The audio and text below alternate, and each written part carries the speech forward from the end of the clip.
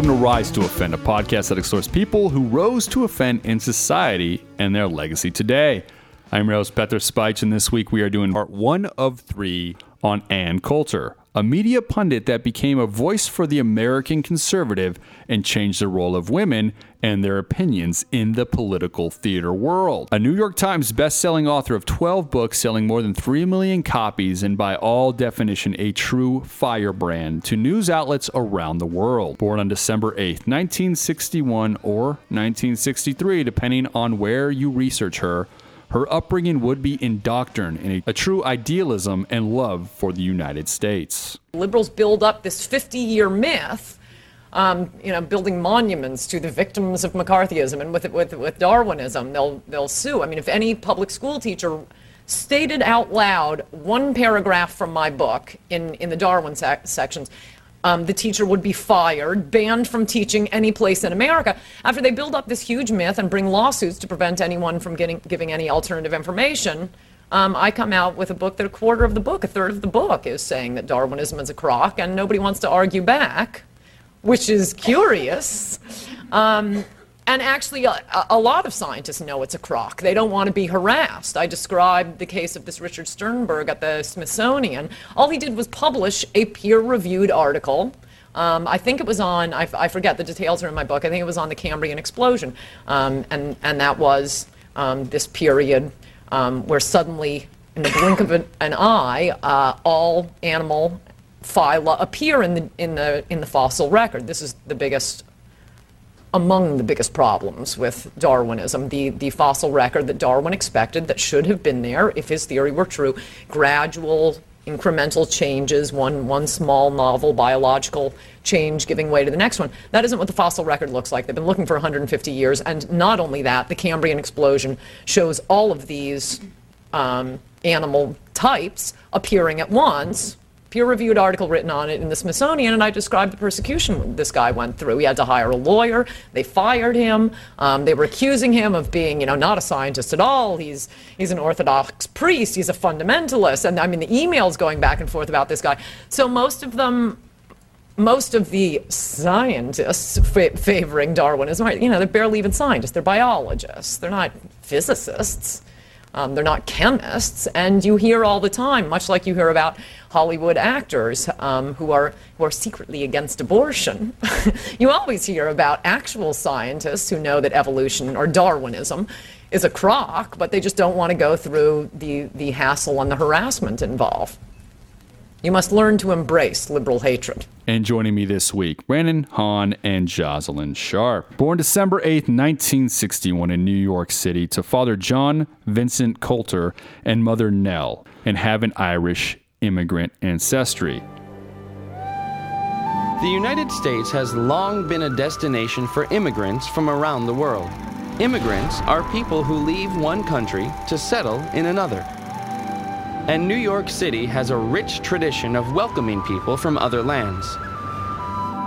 Ellis Island and Castle Garden were usually the first stops for immigrants coming from Europe and other distant regions. Another wave of immigration took place in the late 1840s as a result of the Irish potato famine. A famine is a drastic and wide-reaching food shortage. Potatoes were the primary food source for most of the Irish population. But in the 1840s, a disease spread across the country, causing potato plants to turn black and rot. The famine lasted for 5 years, from 1845 through 1849. During this period, approximately 1 million Irish died of starvation and disease. And nearly 1 million came to America to begin new lives. For decades after the famine, Irish Americans would tell stories of starving women and children whose mouths were green from eating grass. At the time of the 19th century, the Coulter family would be established in New York City after years of immigrant work, including ship laborers, tile making, and carpentry. Employment was also a problem. Greedy factory owners often took advantage of the immigrants' poverty and poor language skills to get cheap labor. Often men, women, and children would work long hours in sweatshops or factories with low wages and dangerous and dirty working conditions. Children were especially at risk. Child labor was usually the result of kidnapping or an arrangement with desperately poor parents. Sometimes children were sent out as beggars, roaming the streets of New York City. The living conditions for many immigrants were equally horrifying. All too often, crowded slums were the only housing a family could afford. These tenements were known for their crowded and dirty conditions. And violence was common. The Five Points area of New York City was notorious for the large number of gangs and frequent riots. But the immigrant experience is not just about hardship and discrimination. Many established new, successful lives here. Immigrants have been coming to New York for centuries, and they continue to arrive every day.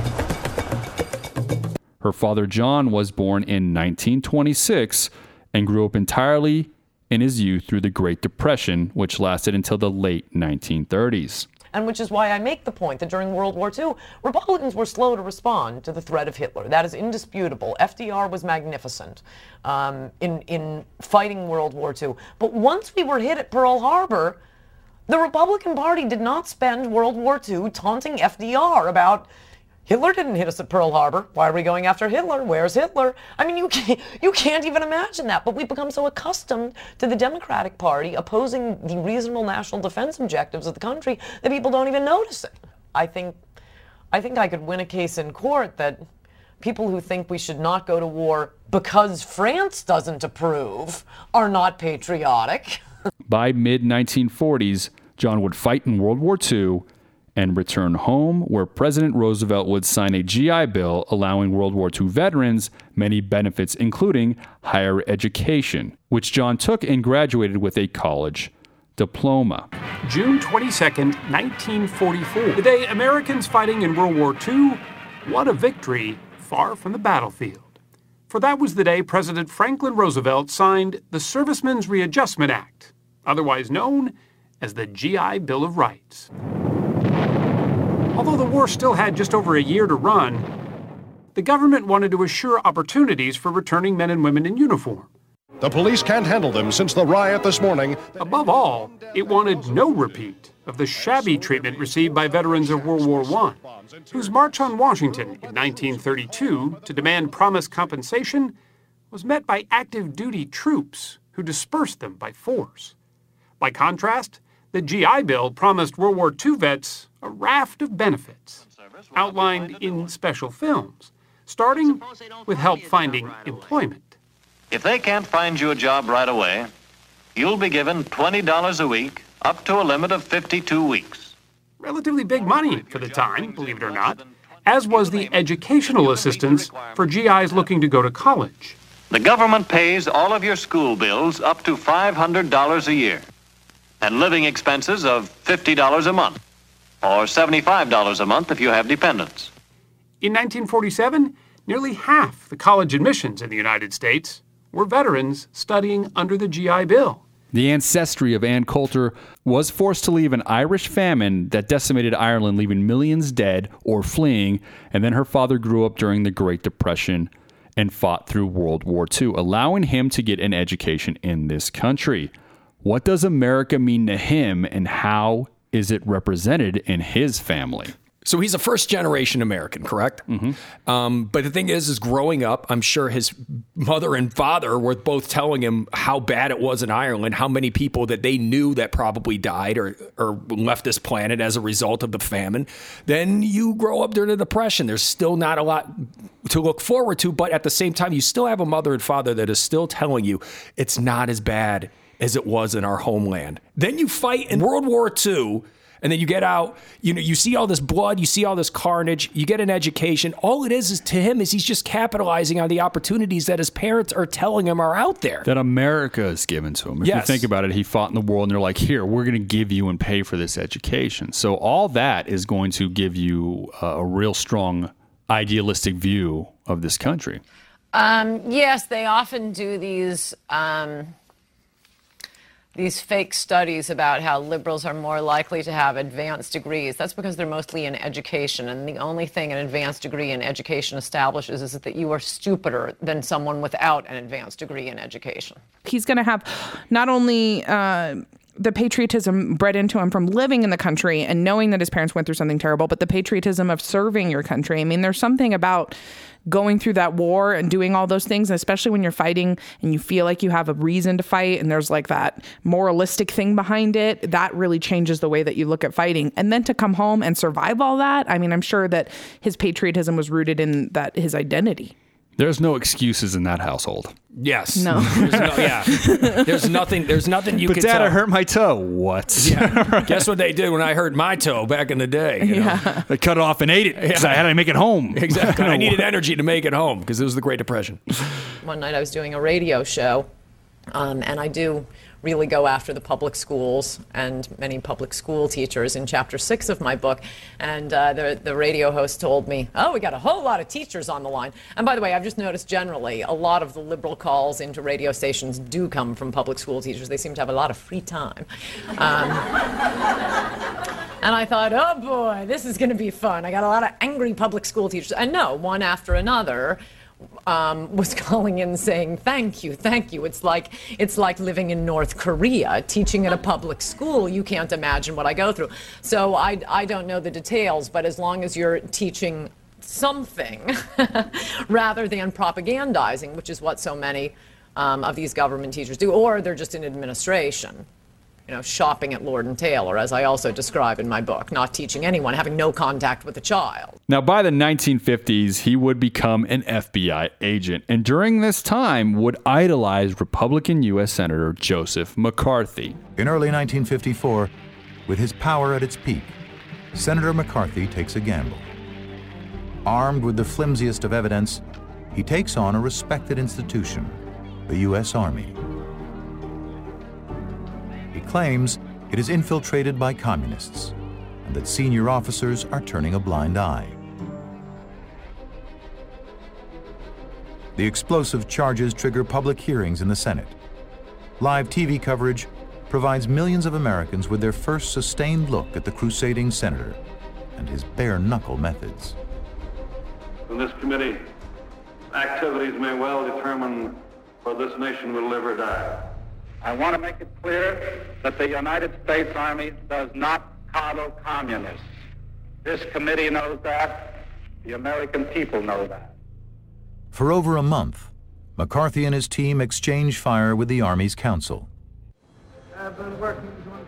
June 9th, 1954. A lawyer for the Army, Joseph Welch, demands that McCarthy's staff release its secret list of alleged Army subversives. McCarthy responds by dredging up a past link between a young lawyer in Welch's firm and the Communist Party. I don't think you have any conception of the danger of the Communist Party. After years of bullying his victims, McCarthy is smug and confident. But Welch counterattacks. Until this moment, Senator, I think I never really gauged your cruelty or your recklessness. If it were in my power to forgive you for your reckless cruelty, I would do so. I like to think I'm a gentleman. But your forgiveness will have to come from someone other than me. Mr. Chairman. Millions of Americans watch. He was just bathing. He hasn't bathing. Senator, may we not drop this? Let us not assassinate this lad further, Senator. You've done enough. Have you no sense of decency, sir? At long last, have you left no sense of decency? McCarthy's gamble, taking on the Army, backfires. Mr. Welch here has... His charges don't stick. Many in his own party turn against him. 6 months later, the Senate officially censures him. His reign of terror is over, and his reputation in tatters. He falls into the grip of alcoholism, which in 1957 kills him at the age of 48. McCarthy, in many ways, was destroyed by the power of television, a power that in the 1950s will only continue to grow. Joseph McCarthy was a U.S. Senator from the state of Wisconsin that during the 1950s became the most visible public face in the U.S. during the Cold War tensions between the U.S. and Russia, and he fueled many fears of a communist takeover. McCarthyism is modern history, and in these times represents witch hunts, unsubstantiated accusations, and public attacks on character, especially in regards to patriotism. My father was a lawyer. He's retired now, but my parents still live there, and my mother was a homemaker. 2 older brothers, so 5 in all conservatives. I mean, I'm sure we have disagreements about things. We considered Thanksgiving or Christmas dinner an utter failure if we didn't argue about both religion and politics. What influence does idolizing someone like Joseph McCarthy have on the Coulter household? I mean, you're going to be by the book, strict. Everything's going to be do it exactly like Pete said earlier. There's no excuses. You do it. You get up. You are a stand-up American, 100%, no matter what hand God has given you. And McCarthyism was a censorship type of thing as well in Hollywood. But in modern times, for people that don't get it, it's like, you know how everybody's calling someone a racist? 1 out of 5 of those people might actually be a racist. McCarthyism was that with communists. Oh, you're a communist. 1 out of 5, definitely. And they would get paid. But there always was a ratio of accusations that weren't true. That's why they say it was a witch hunt mentality. That's what McCarthyism was. And there was no excuses. I mean, anytime that you would question the errors or the negativity that capitalism brought, you were seen as a communist. It was a very scary time back in those days. It was very scary. And the fact that her dad was so ingrained in capitalism and America and red, white, and blue, of course she's going to grow up like this to the person that we all know and not back down from anything that she says. In a column you wrote in 1991, Call Me Ms., you wrote, "We are now more frequently raped, pimped, divorced, cheated on, and, if one's dating proclivities run toward Democrats, expected to spring for dinner. But at least no sane man could dare speak the word miss. Freedom at last. It's not just because bras burned while men fiddled that I hate the feminists. The real reason I loathe and detest feminists is that real feminists, the core group, the great thinkers of the movement, which I had until now dismissed as the invention of a frat boy on a dare, have been at the forefront in tearing down the very institutions that protect women, monogamy, marriage, chastity, and chivalry. And surveying the wreckage, the best they have to offer is Call Me Ms." That, by the way, is in the chapter of columns mostly that were commissioned by various publications, Wall Street Journal, National Review, Cigar Aficionado, and then when they received them, decided no thanks. That's why you will notice that I have set up my life so that I cannot be fired, I cannot be edited. I mean, I suppose I could be, but it's all men at Human Events, and they will not be firing me. That's the only place where I have an official job. Other than that, I'm tired of spending time researching and writing something, particularly when it has been requested as that article there. And then, by the way, that was when I was practicing law. So I was kind of jammed. Actually, I was still in law school, I think. I was just getting out of law school. So I was kind of busy. I spend this time reading what they want me to read, writing it up, and oh no, sorry, can you rewrite it? No, I can never rewrite it. The first time I write it is the way I'm going to write it. But I can't waste my life doing that anymore. I have the internet. My life would be easier if I had a job with one of those glamorous government pensions, I might add. But short of that, at least people can read me now because I don't have to go through this layer of retarded people to get my work out. Having 2 sons during the 1950s, Anne would be born in the early 1960s. And by her teenage years, the family would move from New York to New Canaan, Connecticut. Designs and vibes that draw you in like no other. An atmosphere. You're happy here.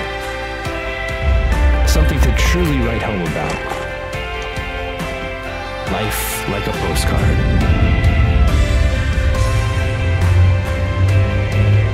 This is New Canaan, Connecticut.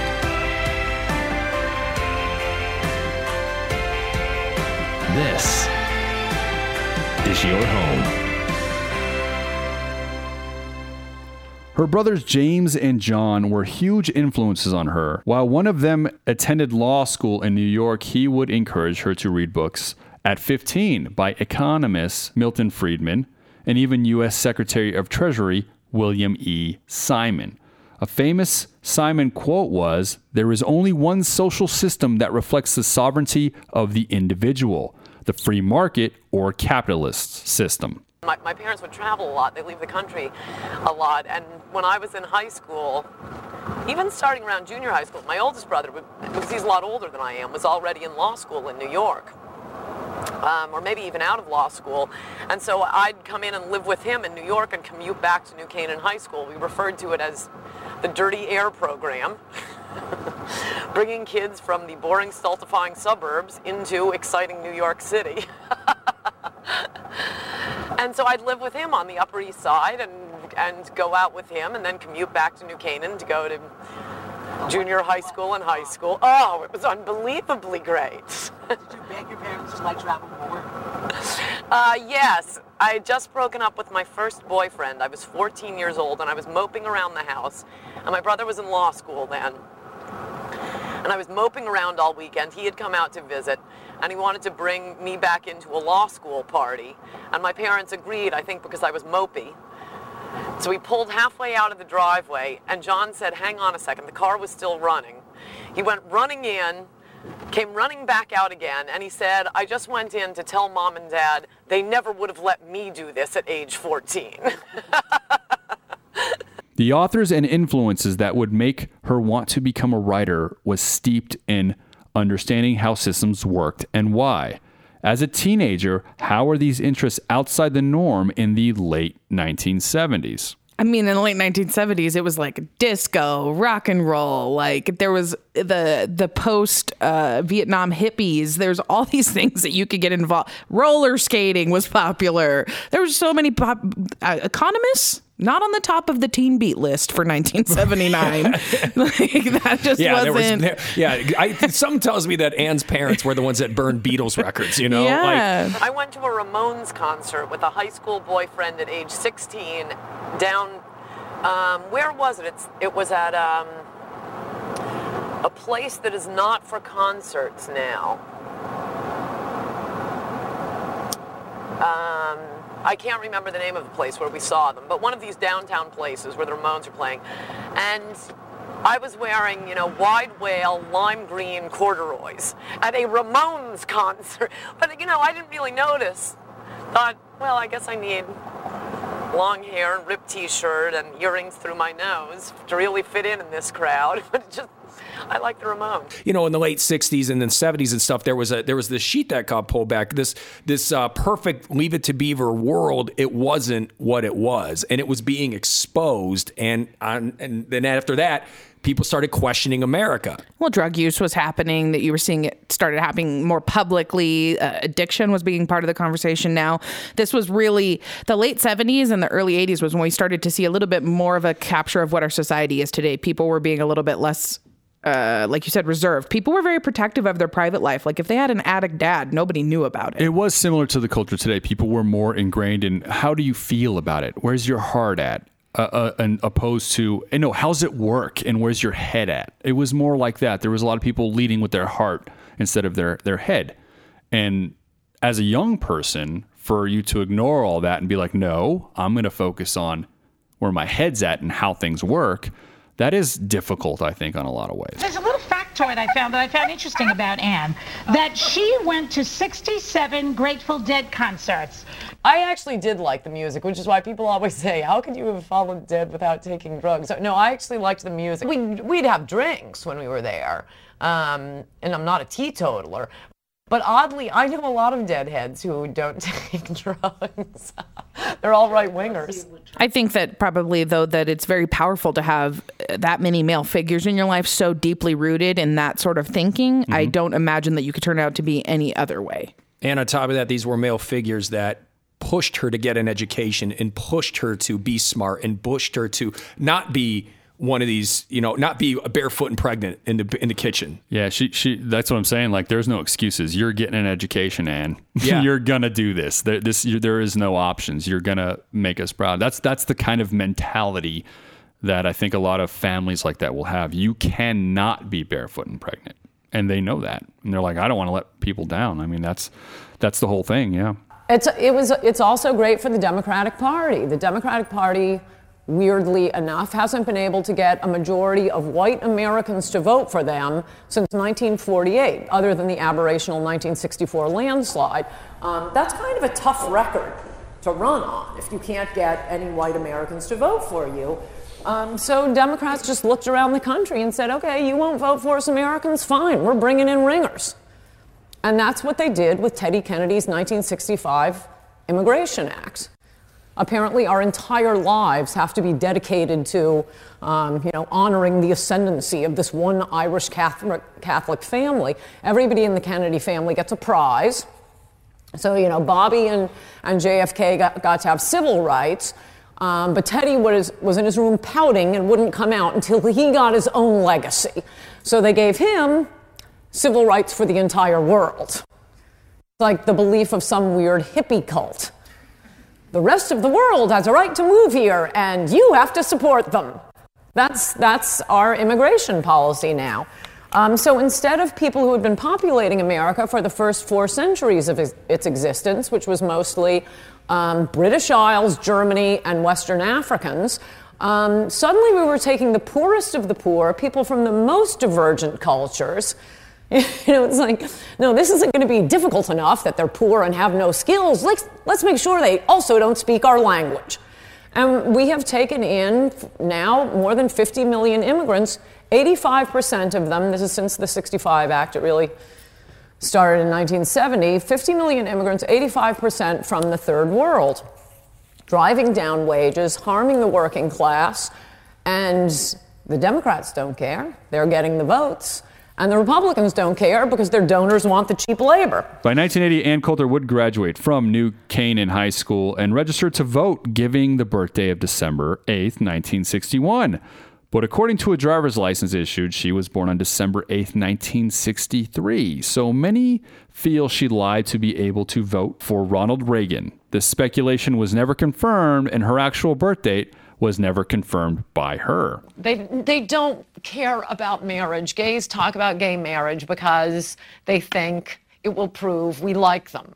And so I just tell them, we like you. We just don't like gay marriage. And as many of the callers mentioned today, I mean, marriage is the linchpin of civilization. It has nothing to do with gays. It has to do with, yes, giving special benefits to mommy and daddy getting married before becoming mommy and daddy and staying married. And every possible incentive should go into that. Instead, you have every possible incentive operating the other way. Subsidies for women to have children out of wedlock. And, so many celebrations of the single mother. And the girls do it on their own now. Well, no, they aren't. We are paying for these single mothers. And I do sort of feel sorry for gays to be coming to the sexual liberation window 30 years late, saying, can we have our piece too? And the world explodes. But, speaking as a conservative Christian, we didn't like that other stuff either. So, yes, it seems like we're finally exploding on this one issue, but it doesn't have anything to do with being anti-gay. It has to do with being very pro marriage classic, as we call it, like New Coke and Coke Classic, marriage classic. Being indoctrined in the political culture, after high school, she would immediately attend Cornell University in Ithaca, New York, and help find the university paper, the Cornell Review, which has a history of conservative journalism. My 2 best friends from the High Crimes and Misdemeanors book tour are Bill Maher and Geraldo Rivera, Clinton's 2 biggest defenders. And I think the reason for that is never did either of them say, I believe the president. Right from the beginning, they said, of course he did it. He's a horn dog and we think that's great. And I can deal with people I disagree with. I can't deal with a liar. Indoctrined into the early 80s Reagan-era politics and the upbringing surrounding her, do you think there was an open mind to her ideals? And was she taught to almost hate the opposition? I definitely think she was taught to hate the opposition. I can guarantee you her dad was like, these goddamn hippies, and these Black Panthers. And I guarantee you he didn't call it that. But it was just, I mean, let's be totally honest here. I can promise you that. But I'm just saying, Are you McCarthying her? Did you just call her dad racist with your McCarthyism? I'm just making an assumption. Okay, just go with the assumption. This is not a fact. He's making a statistical assumption based on that man's average age, his service history, and the year he lived in. Yes, that's all. That's all. That's all. Skin color, just basic things. Fair assumption. Moving on. Yeah, I think that's a great point. I mean, it's striking how most of the experts promoting something like the global warming fantasy, they're all lawyers, they're not scientists. And similarly, another agency that I think is even a little more important than the EPA that has been destroyed by lawyers is the CIA. After Watergate, liberals decided, this never would have happened if only we could defang the CIA. You had Democrats vowing to dismantle the CIA, and they did. And now we don't have any human intelligence. We have a bunch of lawyers sitting around reading the Pakistani, Daily Tatler.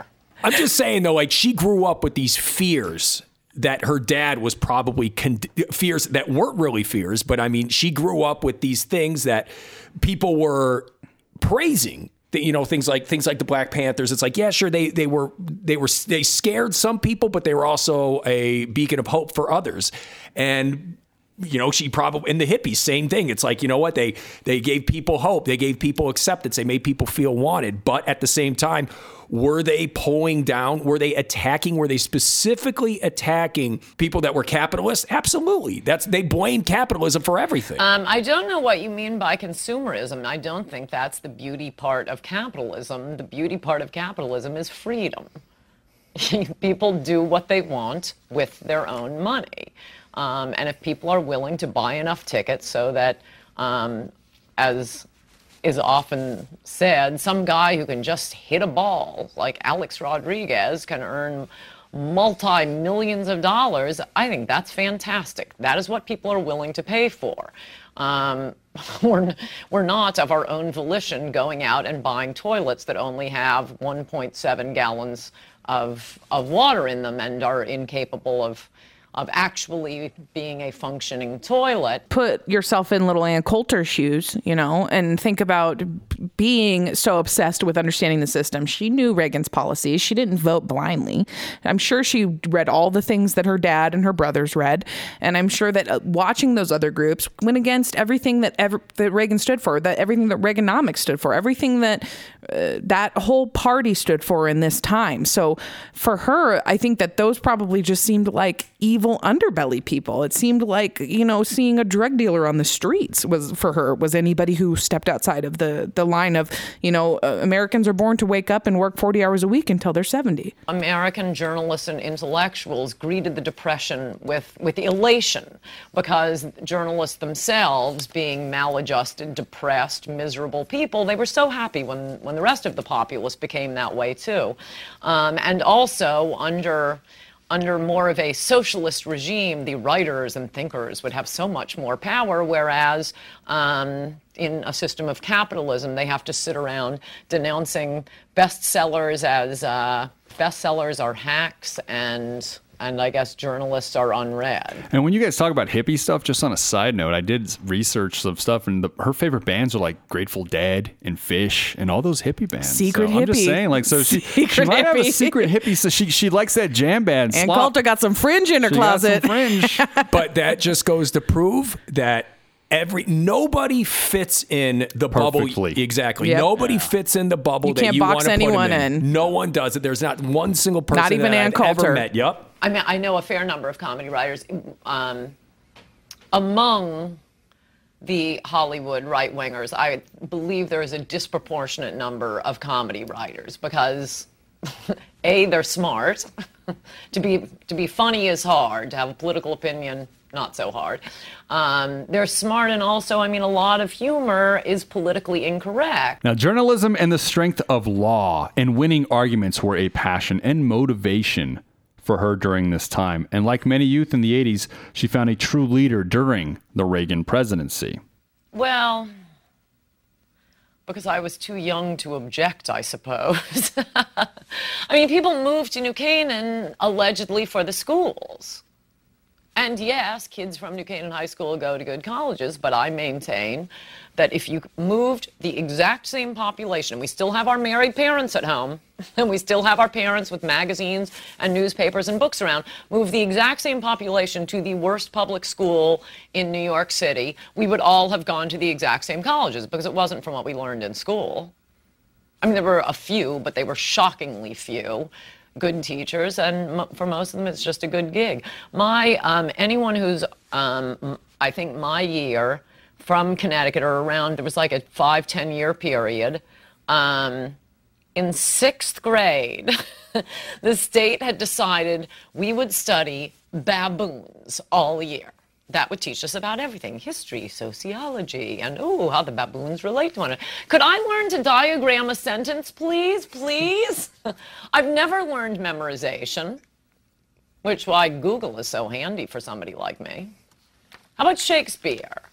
Being a part of a club or group would always be a part of her life. She was a hardcore Christian and churchgoer in her entire life, but she also joined a sorority, the Delta Gamma sorority, and that mentality always gave her strength and an elite mentality for many people, but also keeps you focused on competition.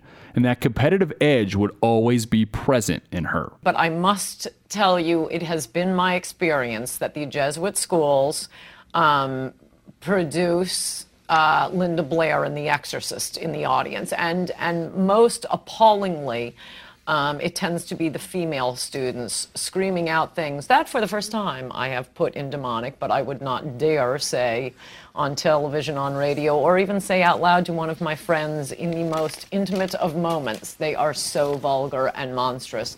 They are genuinely demonic. How vital is the desire to be competitive in a capitalistic society, and will that desire to always win separate and divide people to you mentally? Oh, God. The most competitive people in the world lose half their friends on the way to the top. And then when they get to the top, they lose half of those friends. And then they buy 17 more. Let's just be honest. Like, let's not pretend like their lives are garbage. Right.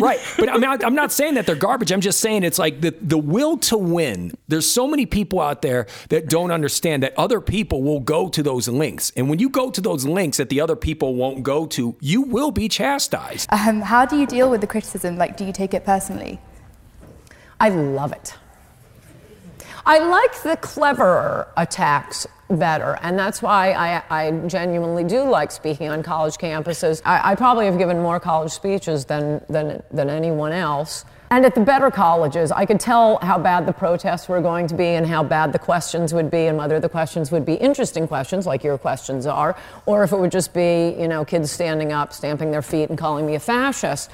And it was basically, you could determine it by the SAT scores. And I hate to say this because I hate Harvard, but Harvard and Yale, they were fantastic. They were really fun. They're clever questions. They're interesting.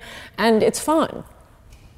Okay, so you don't mind taking on that kind of... And person? as for the vicious ones, and just, the stamping your feet and saying I'm ugly, I mean, I don't really mind them. I'm glad I'm getting under their skin. I just, not that intellectually stimulating.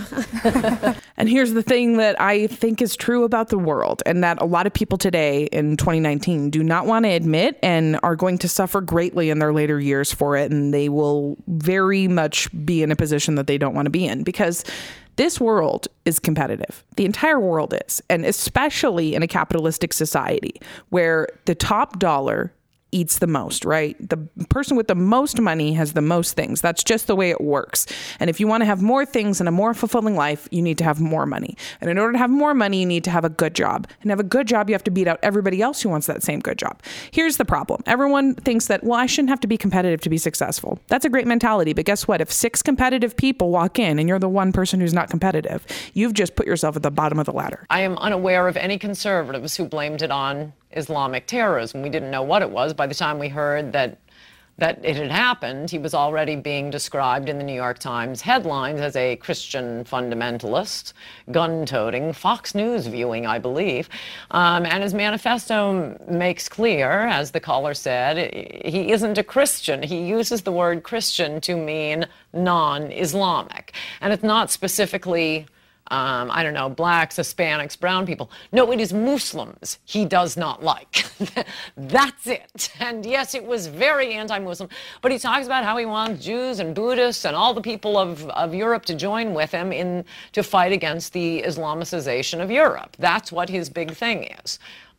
Whether or not that is connected to the insanity on some molecular level, I don't know. But for the New York Times to describe him as a Christian fundamentalist was an outrageous slander, something we've come to expect from the New York Times. What a lot of people with talent don't understand is you need to work hard. You can't just get by on talent alone. No. And unfortunately, we see too many messages these days that are just like, go out there, be yourself. Don't stab anybody in the back. But I'm going to tell you right now, I know too many people out there that'll stab me in the back to get what I have. They'll stab you in the back and they'll stab Pete. Yep. Just because he's Pete. Just because he's Pete. Just because I'm Pete. And this show, communist. It's kind of, I know shit. I just love that. Yeah, just communist. Just because I'm Pete. In this show, we deal with so many people that are individuals that don't fit in, right? This is the opposite. Yeah. This is someone that fits in. I mean, we can she picture understands her. that fitting in is what was going to help her rise. It helps her compete. It helps her win. Fitting in will always help you win. And Fitting in with the winners is what she's, in her mind, the winners, the wealthy, the elite. Exactly. Is what she wants. I mean, we can picture the pink sweater and the pearl necklace and already leaders sometimes are always going to feel like winners. The majority of the people that we have deemed winners, I have heard other people that are not winners call those people fake. They're fake. They're not real. They're fake. Is that what it is, or is it just finding a way to work with others? But I do lots and lots of reading. I probably don't end up using 80 or 90% of the books I read. But that's what gets you to the good books. I mean, just for a small example, the books I read on groupthink and riots and financial panics and so on and so forth, I read all or part of probably a dozen such books.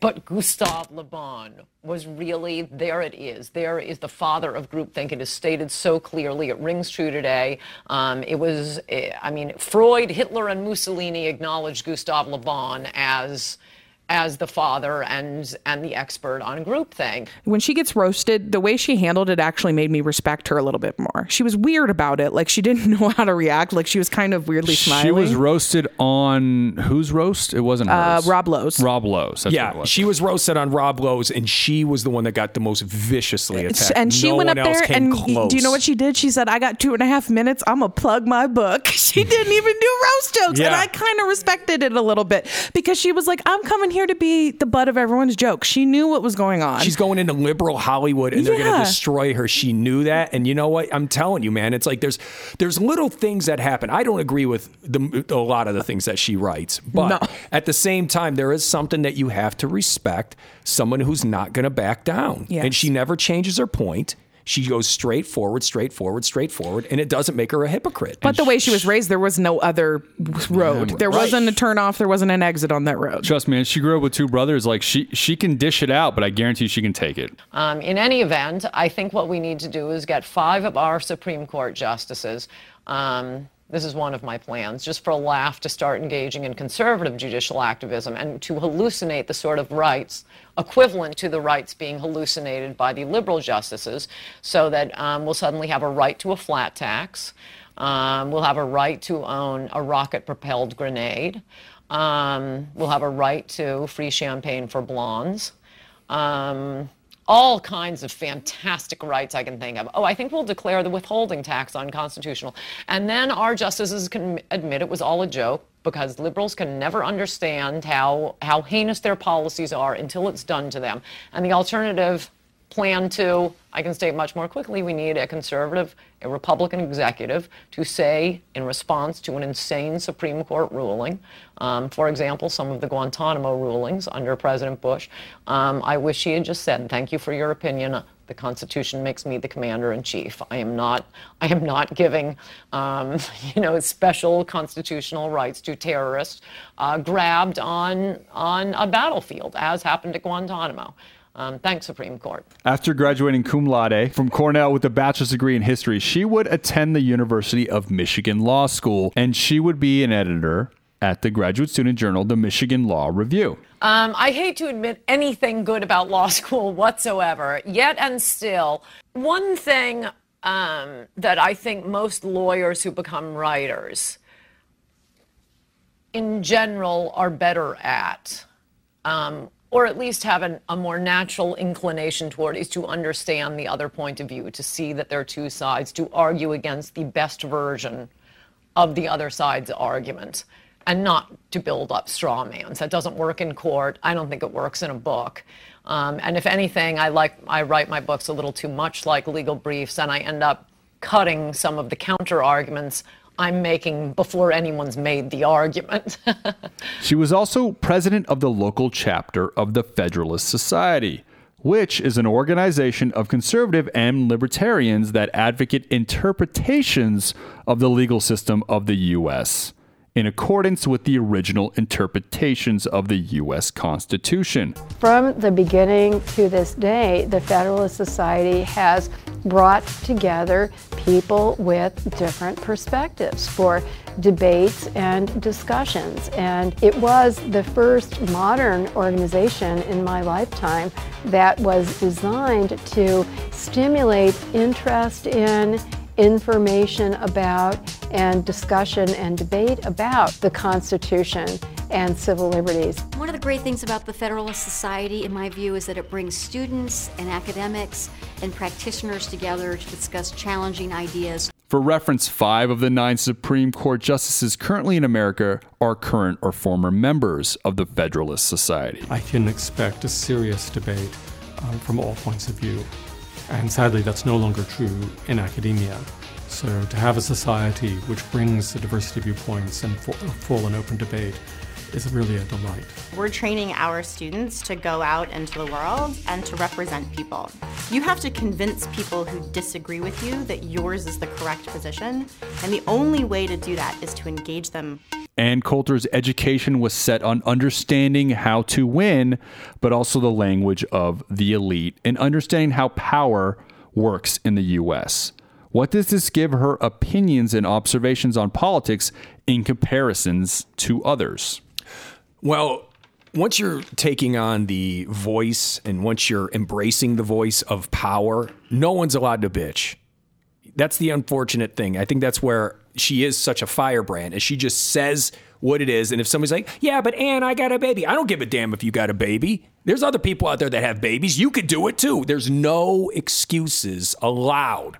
So she's going to dig her heels in with every single argument. So in other words, would I have the Supreme Court say abortion is unconstitutional? No, I really wouldn't, though I'm so ticked off about 30 years of us pretending that abortion is in the Constitution. I'd sort of like to pay them back. No, I think we should. The Constitution is the most brilliant freedom-promoting document ever conceived in the minds of men, and that is because of what you say, the concept of federalism. If you want to live in a state that sells porno at the corner market, and that allows nude dancing and whatever, driving at 80 miles an hour, you can live in that state. And if you don't like it, you can move. And at the end of the year, we'll compare venereal rates and, unwanted pregnancies in the different states. But it's harder to, once things become nationalized, and obviously some rules in the Constitution, what we refer to as the Constitution, some things are not a matter for the states. But there aren't many of them. And it's a lot easier to move from one state to another, from one town to another, than it is to go form your own country. From the time she got into college, by joining these sororities, very expensive to join. So when I say an elite organization, I mean that. Like, in order to join a sorority, you're going to be around a certain financial bracket of people, right? Then she goes on to be in this Federalist Society. Everything that she does through her education, both not only bolsters her because she is educated and she is smart and she does have the knowledgeable tools behind her to have an argument, but now she has a superiority complex in knowing that she's the only one who's working the system the right way. So in thinking that she's the only one working the system the right way, she automatically thinks that she has a leg up on anyone entering into discourse with her. There was a quote yesterday in the New York Times from Richard Gephardt, saying, if you think about it, the foundation, the heart, the fabric of democracy is motivated, interested, participating citizens. And we're eating away at that in the way this rolls out. This is why lying is destructive of a constitutional republic. That is one statement of it. But you can't have a president who lies repeatedly. Everyone knows he lies. What are his duties as president? Well, he may have to send boys into war. That, I think, would probably be one of the principal duties. If that were necessary right now, I don't think the president is in a position to look the American people in the eye and say, we really need to do this, and not have people think it's some sort of political prank. His word, as was said in the famous editorial in the Arkansas Democrat Gazette back when he first ran, his word is dirt. That's a problem for the man who is vested with the vast and mighty powers of the executive branch. We essentially don't have a president right now. Whatever you need a president for, we don't have it. Fortunately, the economy's good. We're not at war. The weather is nice. But we don't really need a president right now. But I wouldn't count on that continuing.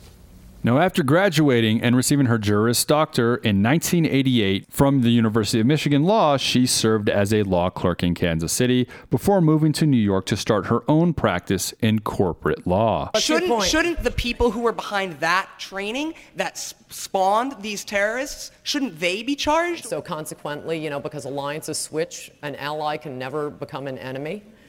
So we don't attack anyone. Then you're excluding also Osama bin Laden. So the logic of your position is, in response to the most devastating attack on American soil ever, what America needs to do is nothing. You didn't answer the question.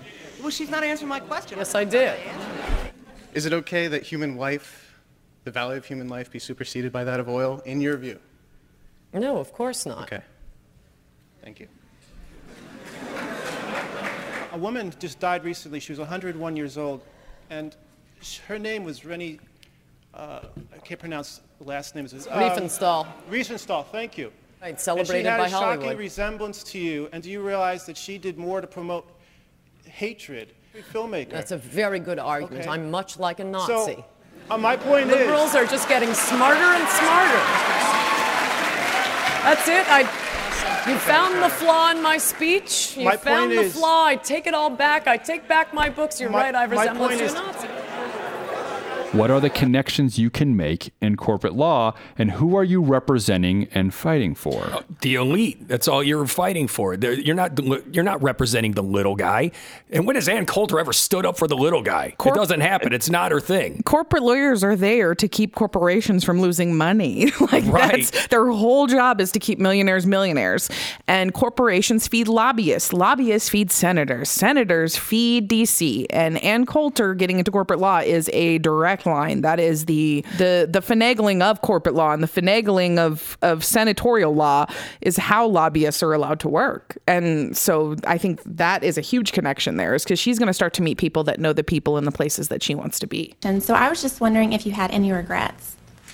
Any regrets? There were a few times I was too gentle on liberals, and I take that back. And I think that's it. And for any of you considering going to law school, I might call that a big regret. By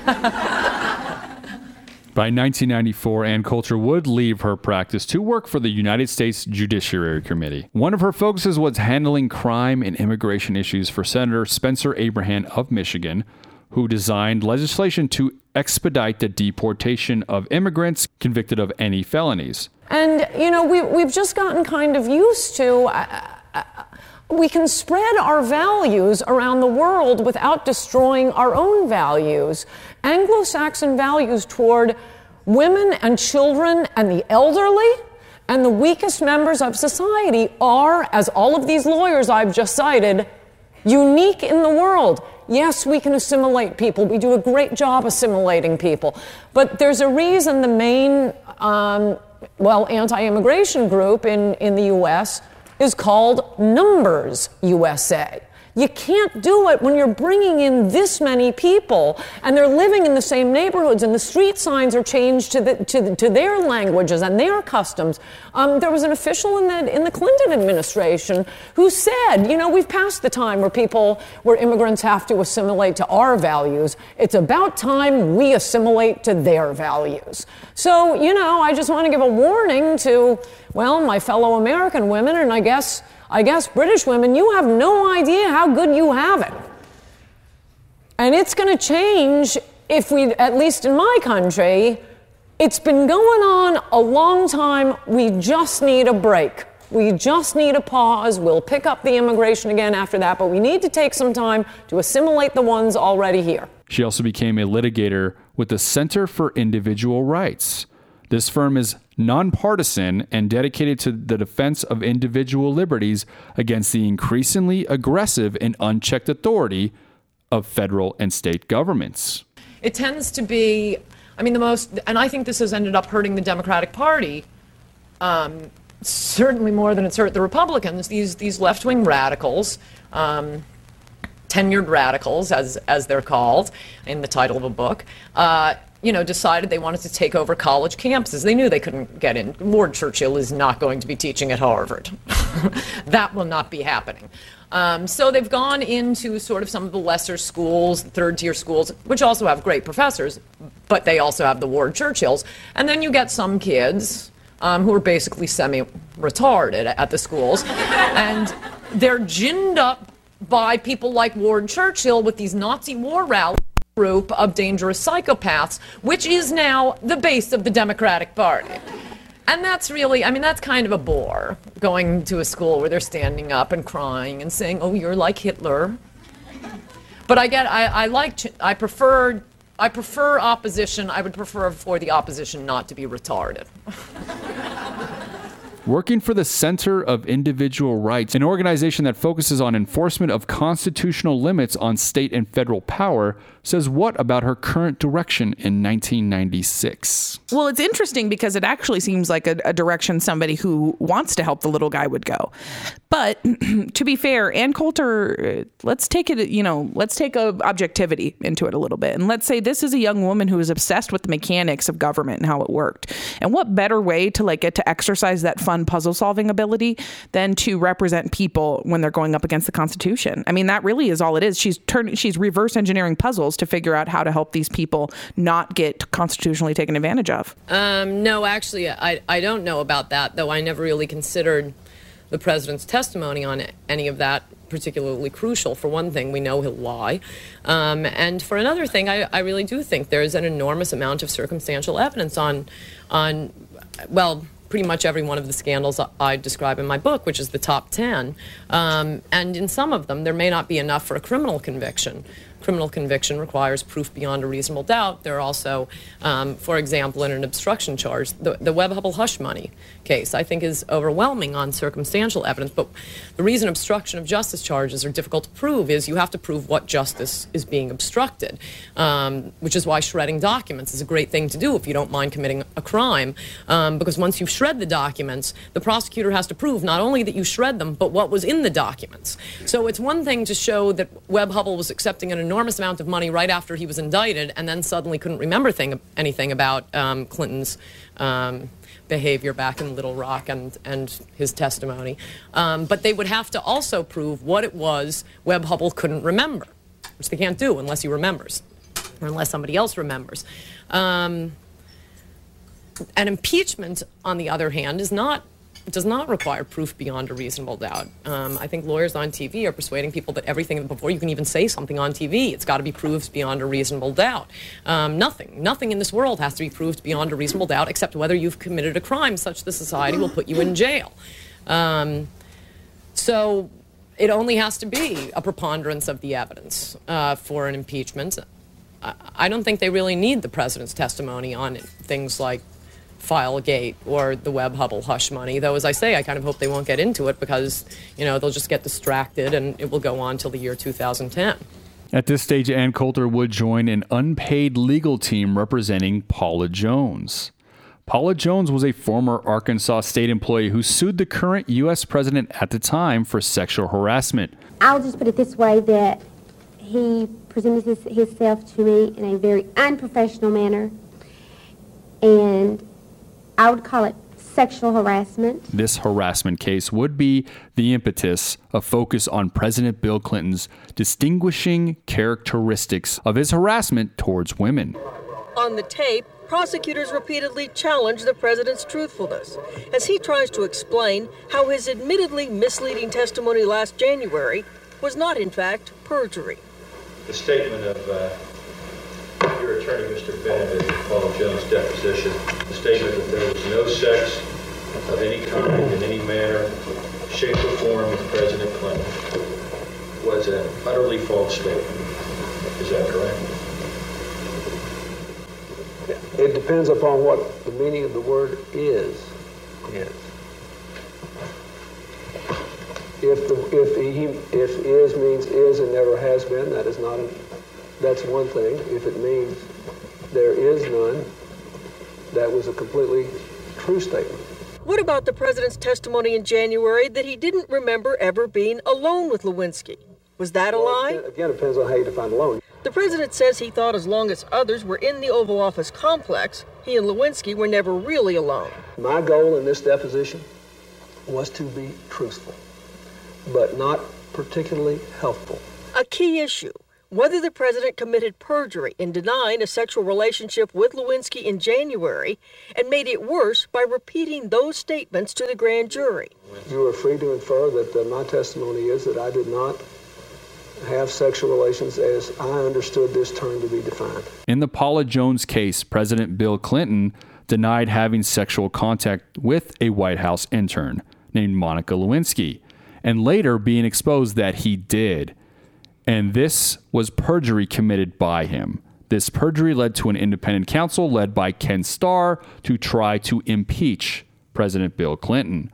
The Jones lawsuit led to a landmark legal precedent by the U.S. Supreme Court, which ruled that a sitting U.S. president is not exempt from civil litigation for acts committed outside of public office. As for the alleged cover-up, the president did not recall certain key conversations with Lewinsky and others after she became a potential witness in the Jones case, but he adamantly denies breaking any laws. Did I want this to come out? No. Was I embarrassed about it? Yes. Did I ask her to lie about it? No. In her testimony, Lewinsky says the president told her he had a secret life in which he struggled daily to resist his desire for women, even kept a calendar on how long he'd been good. And that is one of the few documents not made public so far. Lisa Myers, thank you this morning. An NBC News poll conducted after the tapes were broadcast found that 60% of Americans feel the president did not tell the whole truth.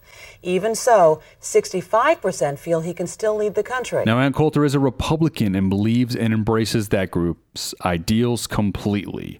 What do you think being a part of a case like this with a Democratic president and the media frenzy surrounding it, what do you think this invoked in her? She's going up against the party she doesn't like. This is like, she's licking her chops. And on top of that, the guy did commit perjury. Say what you want to say about Trump and the Stormy Daniels thing. Total scumbag move, cheated on his pregnant wife, whatever. But he wasn't the president. Bill Clinton was doing this when he was the president. In the White House. In the White House. And he lied on oath. Like, dude, that's pretty big. I understand that looking back on it, especially with the circus that we're living in right now, it's kind of like, well, what's the big deal? But he lied under oath. That's so huge. If that was a big deal back then and something happened, we might not be in the circus we're in right now.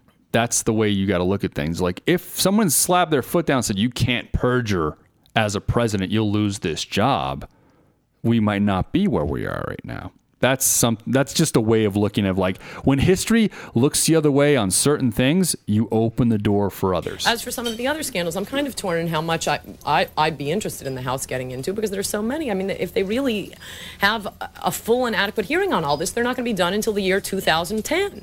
And there really is enough on this last scandal. I really think the only reason this one, the Starr report, the Lewinsky business, the lying, the obstruction of justice, the perjury, is becoming the scandal that if the president is impeached, he will be impeached on, is nothing more than the fact that it's the last scandal.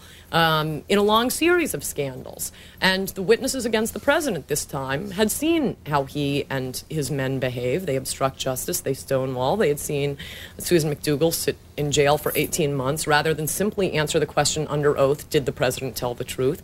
They'd seen Webb Hubbell accept $500,000 in hush money for, as the Washington Post put it, little or no work, and then suddenly develop the Alzheimer's that the president had. They had seen billing records under subpoena show up 2 years later. This time, the witnesses against the president, Linda Tripp and Monica, kept tapes and kept DNA evidence. And I really think it's more a matter of the quantum of evidence coming out in this scandal. If only we had DNA evidence on the FBI files. The circus that we're living in right now, the political circus, is now it's not even about getting your point across. Now you're just doing whatever you got to do to fuck the other guy over. And that's what it seems like Pete's point is. Like, oh, okay, you let Bill Clinton do that shit? No, just wait. We got a guy for you. And it happened with Bush, and it happened with Trump. And it also happened with Obama. What am I talking about? Yeah. I mean, let's not forget about him. Yeah. I can't believe I just overlapped that whole 8 years. But yeah, there was a lot of nonsense that happened with that too. Yeah. But again, it's like, yeah, but look what this guy did. Look what this guy did. We're constantly comparing the current president to the guy before them or somebody down the line. I think when she saw the media frenzy, she had an opportunity to tell a lot more people exactly how she felt about the way things work. Capital, right there, ready to capitalize. But to understand what the president has done that is destructive of constitutional government, part of that, you have to understand what they expected from a constitutional government. This would be the first government by the people, of the people, for the people. They always expected statesmen to be virtuous, and that went for the president most of all. As I say, they had just fought a monarchy to throw off a king, and they all talked about how the president would always be a virtuous man. Interestingly, all three authors of the Federalist Papers, Hamilton, Jay, and Madison, all used the word virtue. Edmund Burke, who tried the most famous impeachment in Anglo-American history, said impeachments are tried not upon the niceties of a narrow criminal jurisprudence, but upon the enlarged and solid principles of morality. Madison described the purpose of the Constitution, if we're going to get into James Madison's head, said that the first aim of the Constitution was to ensure wise and virtuous leaders and to prevent their degeneracy. These are direct quotes. This is a full quote from Federalist 57. The aim of every political constitution is, or ought to be, first to obtain for rulers men who possess most wisdom to discern and most virtue to pursue the common good of the society. And in the next place, to take the most effectual precautions for keeping them virtuous whilst they continue to hold their public trust. That's why they provided for impeachment. And in 1998, Ann Coulter would write her first novel based on her experiences called High Crimes and Misdemeanors, The Case Against Bill Clinton. The book was a journalistic approach following all the controversy surrounding Clinton's womanizing, and the last chapter even focused on how his history and the impeachment process works, making a case against Bill Clinton getting impeached. It's getting to be a little like, the claims that Vince Foster was murdered. You hear one sort of odd thing, run that down, and that turns out not to be true. This is the way it is, the way they keep dragging former presidents through the mud. They denounce FDR, claim he was committing adultery in the White House, and, well, no, actually, when he was president, it turns out he was not engaging in any adulterous acts. Not only would virtuous men be elevated to the office, the framers believed, but the office would elevate the man, and they'd behave differently in the Oval Office. President Reagan never took his jacket off in the Oval Office.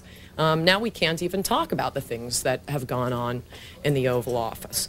And I think in a lot of these areas, there is a gray area. I think people would dispute whether an adulterous act under different circumstances as president would itself be impeachable, but we're far beyond a simple adulterous act.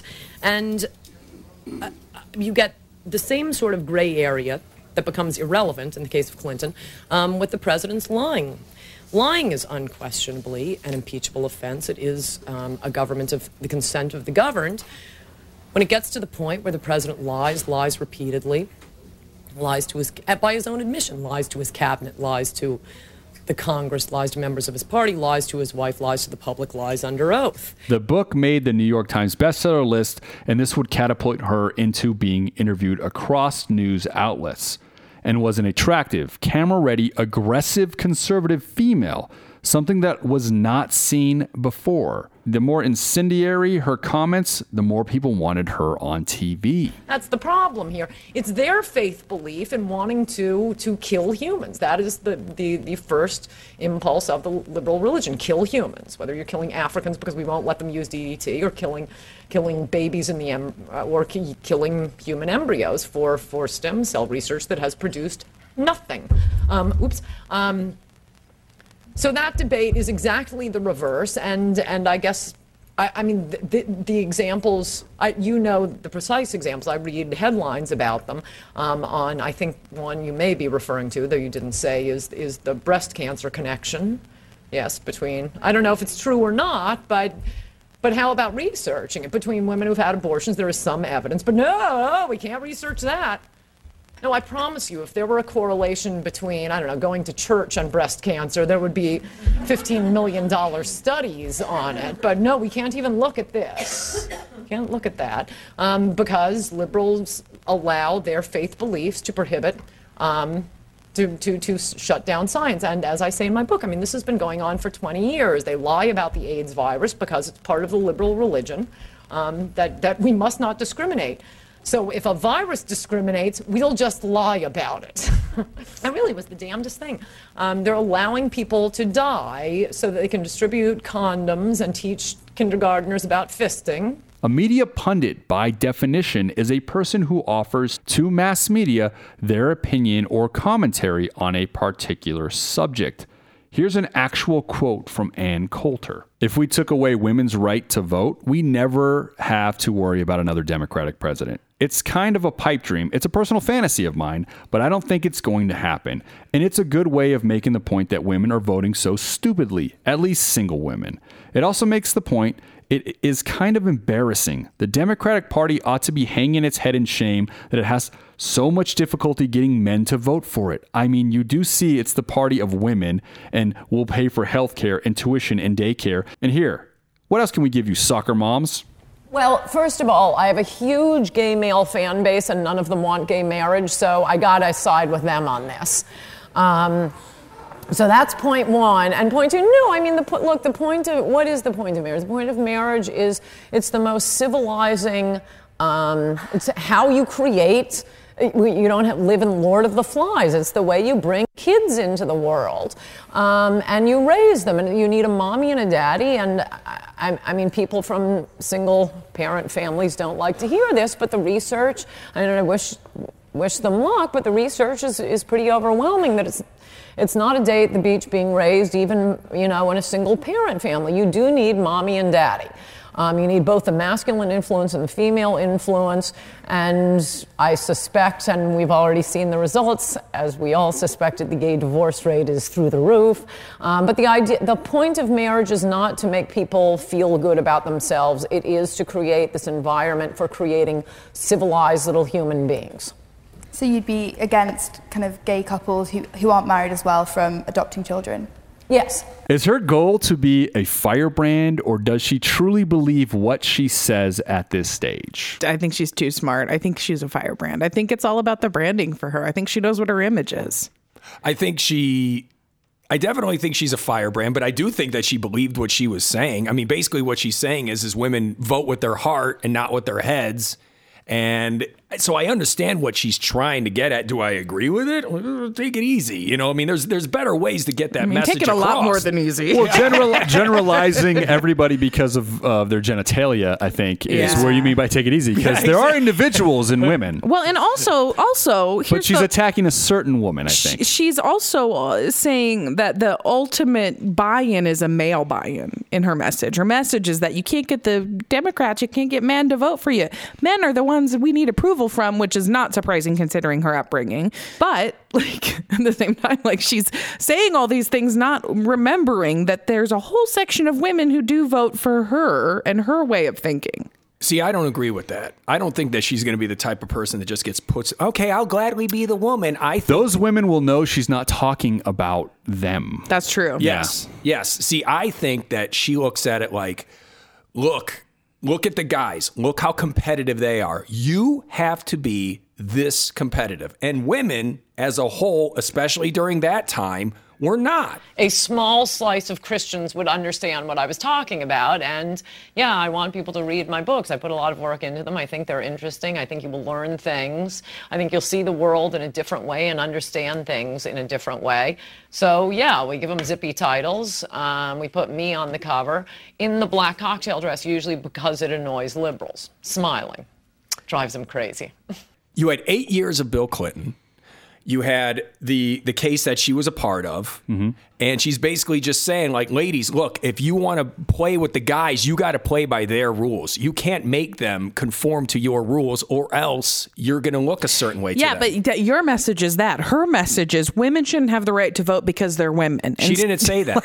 She didn't say that. What she said was, she's like, she even said... She said if they can take the right of women to vote, there would never be another Democratic president. But then she also said, as much as I like the idea of that pipe dream, but the fact, I don't think she wants women to not be able to vote. I think a personal fantasy means a different thing than you think. She wants women to vote like her. Yeah. That's what it is. That's what she's saying. Yeah, that's also fascist beliefs. That's also do it the way I think you should do it. Is fascism. Well, that's all.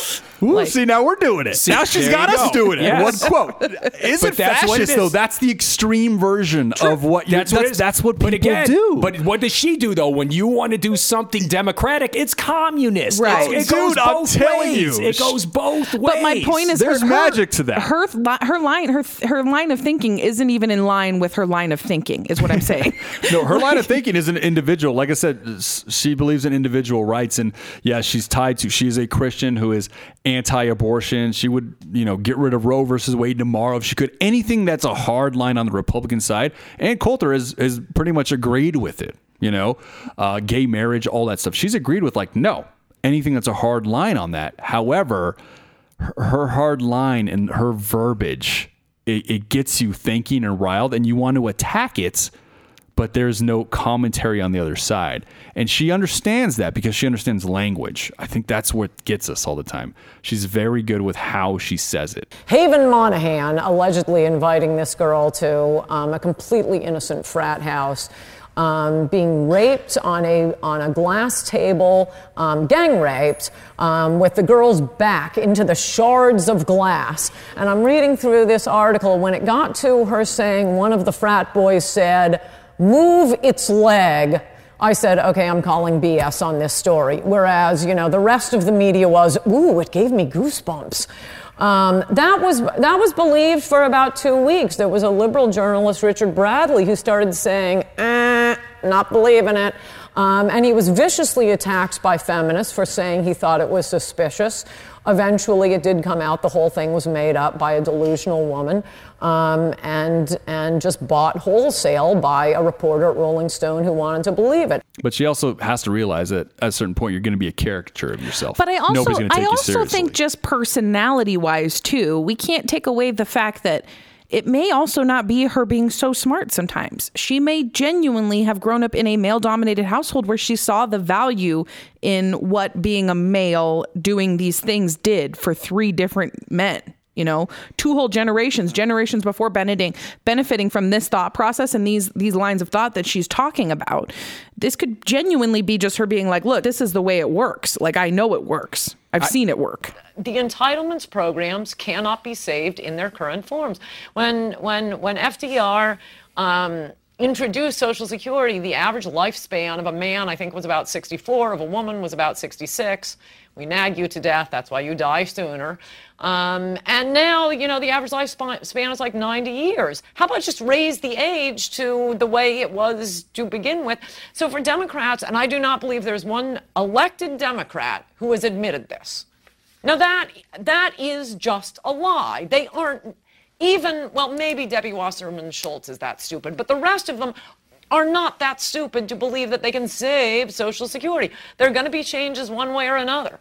I think she had that mindset. I think she got around a lot of women that were not using that mindset and watching them fall behind and hate her And that just fueled her to write these comments. Mm-hmm. I guarantee you. Yeah. She's like, if you don't want to compete, if you want to have an excuse, sit in line behind me. You don't deserve to vote. I guarantee you that was her mindset, more or less. Like, if you're not willing to step up and see how things work and you just want to complain in the corner, stay in the corner. Yeah. This is just her. This isn't necessarily our take. I just want to make sure I get this across because people will lose their minds. Yeah, no, they will. We're trying to be objective here and analyze what this person who has been so much of a firebrand, who has been so subjective. Yeah. How we're only saying these things and pondering these things the way we are because we are fascinated by people. We are. How did she get to where she is? How did she become the person who thinks this way? You know, we don't know. I literally know 0 people that thinks the way Ann Coulter thinks, and it's interesting to me. How did she become so hardlined? How did she become so black and white? How did she become this point where she was able to steadfast walk into an argument, even sometimes being presented with facts that totally null and void her argument, and still not have the ability to waver? Like, that's interesting to me. This tweet comes in from Susan. How about we all resist the use of Christian, Muslim, and or Jewish as labels for terrorists and criminals?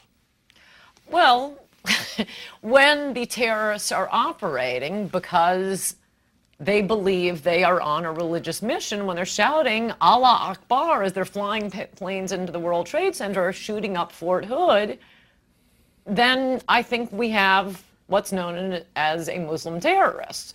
And we've had an awful lot of terrorism from people who think they are fulfilling Allah's will by slaughtering infidels. And to stick your head in the sand and say that's not Islamic terrorism is not going to make us safer. It is certainly not going to make us safer to be Mayor Michael Bloomberg of New York and blame the car bomb in Times Square on Tea Partiers upset about health care.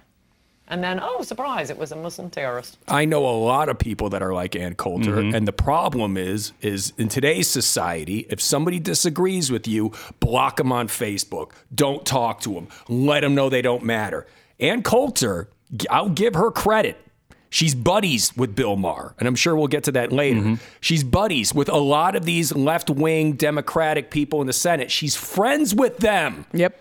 And what makes her so good is she understands the inside better than a lot of the people that hate her. We need these liberal talk radio shows to keep the tinfoil hat types busy while we run the country, democratize the Middle East, and secure our borders. That's a speech from Indiana University that Ann Coulter made. It's blinding because she is black and white, and we are all like, no, Ann, there's a gray area. And she's like, no, there's not, you fucker. That's why she's blinding. That's why so many she's people... steadfast. Blinding with people get so angry with her. It's because like, no, dude, there is other angles. No, there's not. And there's a strength of like, own your conviction, own what you say. Well, if you follow what I say, the world will run fine. Give it a shot. And it's like, no, we're not going to, not take away abortion. Why not? That's her opponent. Why not? See what happens when you do. People will take responsibilities for themselves, and those who don't, they get left the fuck behind. We're not in the business of leaving people behind, though. But I think that, to your point, if people... The way to get Ann Coulter's respect is to treat Ann Coulter like Ann Coulter would treat Ann Coulter.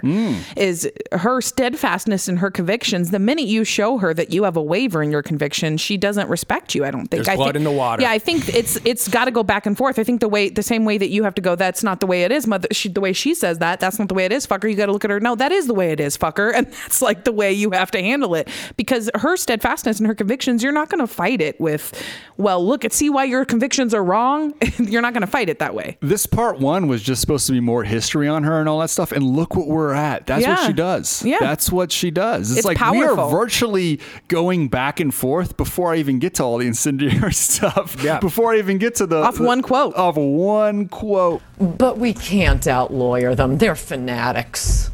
They have the entire Harvard Law School faculty behind them. And so we were losing by and large, and most small towns don't want to spend millions of dollars defending, a creche in the town square. They just don't have the money. What finally ended that once and for all, very quickly, was Bill O'Reilly, John Gibson, and Fox News just shining a light on liberals. They are like roaches. You just want to shine a light on them. And that is what TV accomplished. This is why liberals like to operate through the courts. They don't rely on democracy. They don't like democracy in Iraq. They don't want democracy in America because they know they know what Ronald Reagan knew. You can always trust the American people, and you can trust the American people. You let Americans know what's going on. You let them vote.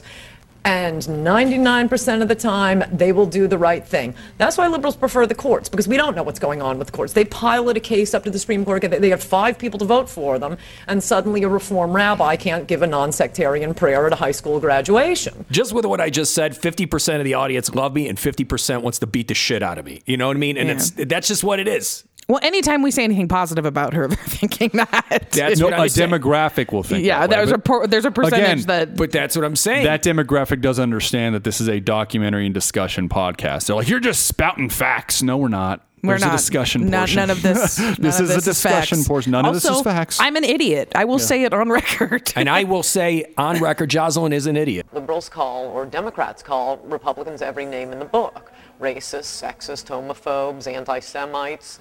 Going to turn back the clock on civil rights. The one thing you can't say about someone is that he's unpatriotic, if it's a Democrat. You can say it's not true, or the sign of true patriotism, rather. True patriotism is supporting the public schools. True patriotism is opposing the Patriot Act. But you can't say true patriotism is supporting your country. By 1999, she would be a sought-after and regular columnist on magazines like George. Her opinions always got a reaction, and views were attracting many readers. One of the things you say is the religious right is misrepresented by the liberal media. The religious right is presumed to be self-evidently fanatical, intolerant, as for example, the quote that has so captured the imaginations of gossip columnists, my calling you the affable Eva Braun of morning TV. They can't put everything in context, but the context of that was a speech in which you blamed the dragging death of James Byrd on the intolerance created by evangelical Christians, which is just an astonishing statement. What power do you have when you can always get a reaction from a reader, good or bad? We didn't even have to read it. We just had to hear it. And we were like, I have many opinions about this. I mean, literally just play back the last 5 minutes of our discussion. I think that this time in our news media, after Bill Clinton, I don't know if you feel the same way, but I felt like that's when news became entertainment, is when we started to see this want to mix the two. The round table discussions. Like all of these things. And I think that there is a financial power in being able to elicit reactions, which we have seen. There is financial power in being able to elicit reactions with your writing. My hobby has become my life. I have the greatest life imaginable. I think I have a greater life than anyone in the universe. In fact, I sleep till noon. I work in my underwear. I'm my own boss. No one can fire me. The only people who could ever fire me are the American people if they don't want to hear me anymore, if they don't buy my books, if they don't read my columns. When Howard Stern made it to New York and he was and they were getting ready to, he was pissing people off, more phone calls were coming in from that place, and they were getting ready to fire him until the advertisers jumped on board, until they realized, wait a minute, it doesn't matter if these people love him. He is the #1 rated show by a landslide. The people that hated him, more people that hated him, tuned in to hear what he was going to say, just so they go back to Pete's point, and this is pretty much Pete's point for every Rise to Offend episode. We love to hate. And when Ann Coulter said something, it wasn't the fact of what she said. If you would have just read what she said, you're like, yeah, whatever. Oh, Ann Coulter said, you bitch, you know what I mean? Like, you would just lose your mind because you were already associating with what she said right now to everything that she has said in the past. There is a coal car of anger for her, just getting ready to get thrown in the fire. Why are you friends with Ann Coulter? They always ask me that, which just amazes me, because why can't you be friends with someone you don't agree with? And especially when that question comes from liberals, who are supposed to be the ones who are for tolerance. Tolerance can't pause at where we just don't agree with someone, can it? This, I think we all should subscribe. I mean, even there's like resonations of my own real life in this conversation. Right now, we should all subscribe a little bit more to the Church of Pete, in that, think about this. Yeah. When we see something that we're like, I agree with that, what do? Nothing. We do nothing. When we agree with it, the most we do is double tap it for a like, maybe. So maybe instead of trying to spend so much time focusing on the things that make us upset or angry or negative feeling, we should do the opposite. But unfortunately, the consumer right now and since then has told us that what they want to do is sit around and be angry. They just want to sit around and hate. That's all they want to do. The reason Trump supporters didn't care about the Access Hollywood tape, the reason he could have shot someone on Fifth Avenue, the reason his support was like tempered steel was because Republicans had been lied to so many times, over and over and over again. And here there was this wild candidate who never backed down, even when he said crazy stuff. We thought, finally, maybe this one will keep his promises.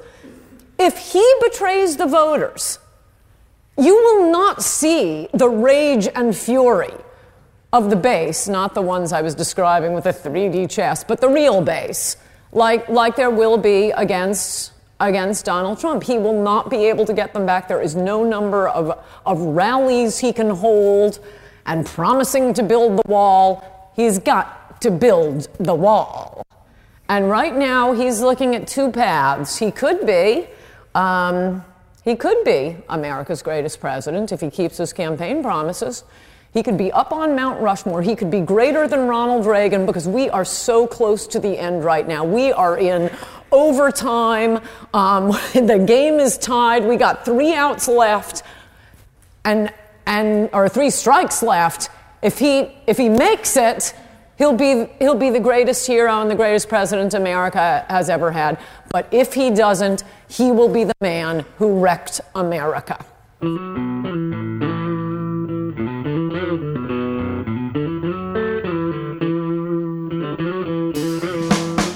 Follow my co-host Brandon Hahn on Facebook, Twitter, and Instagram at Mr. Hahn Comedy.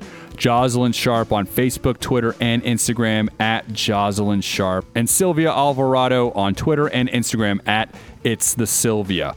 Follow us on Facebook and Twitter at Rise to Offend and on Instagram at Rise to Offend Official.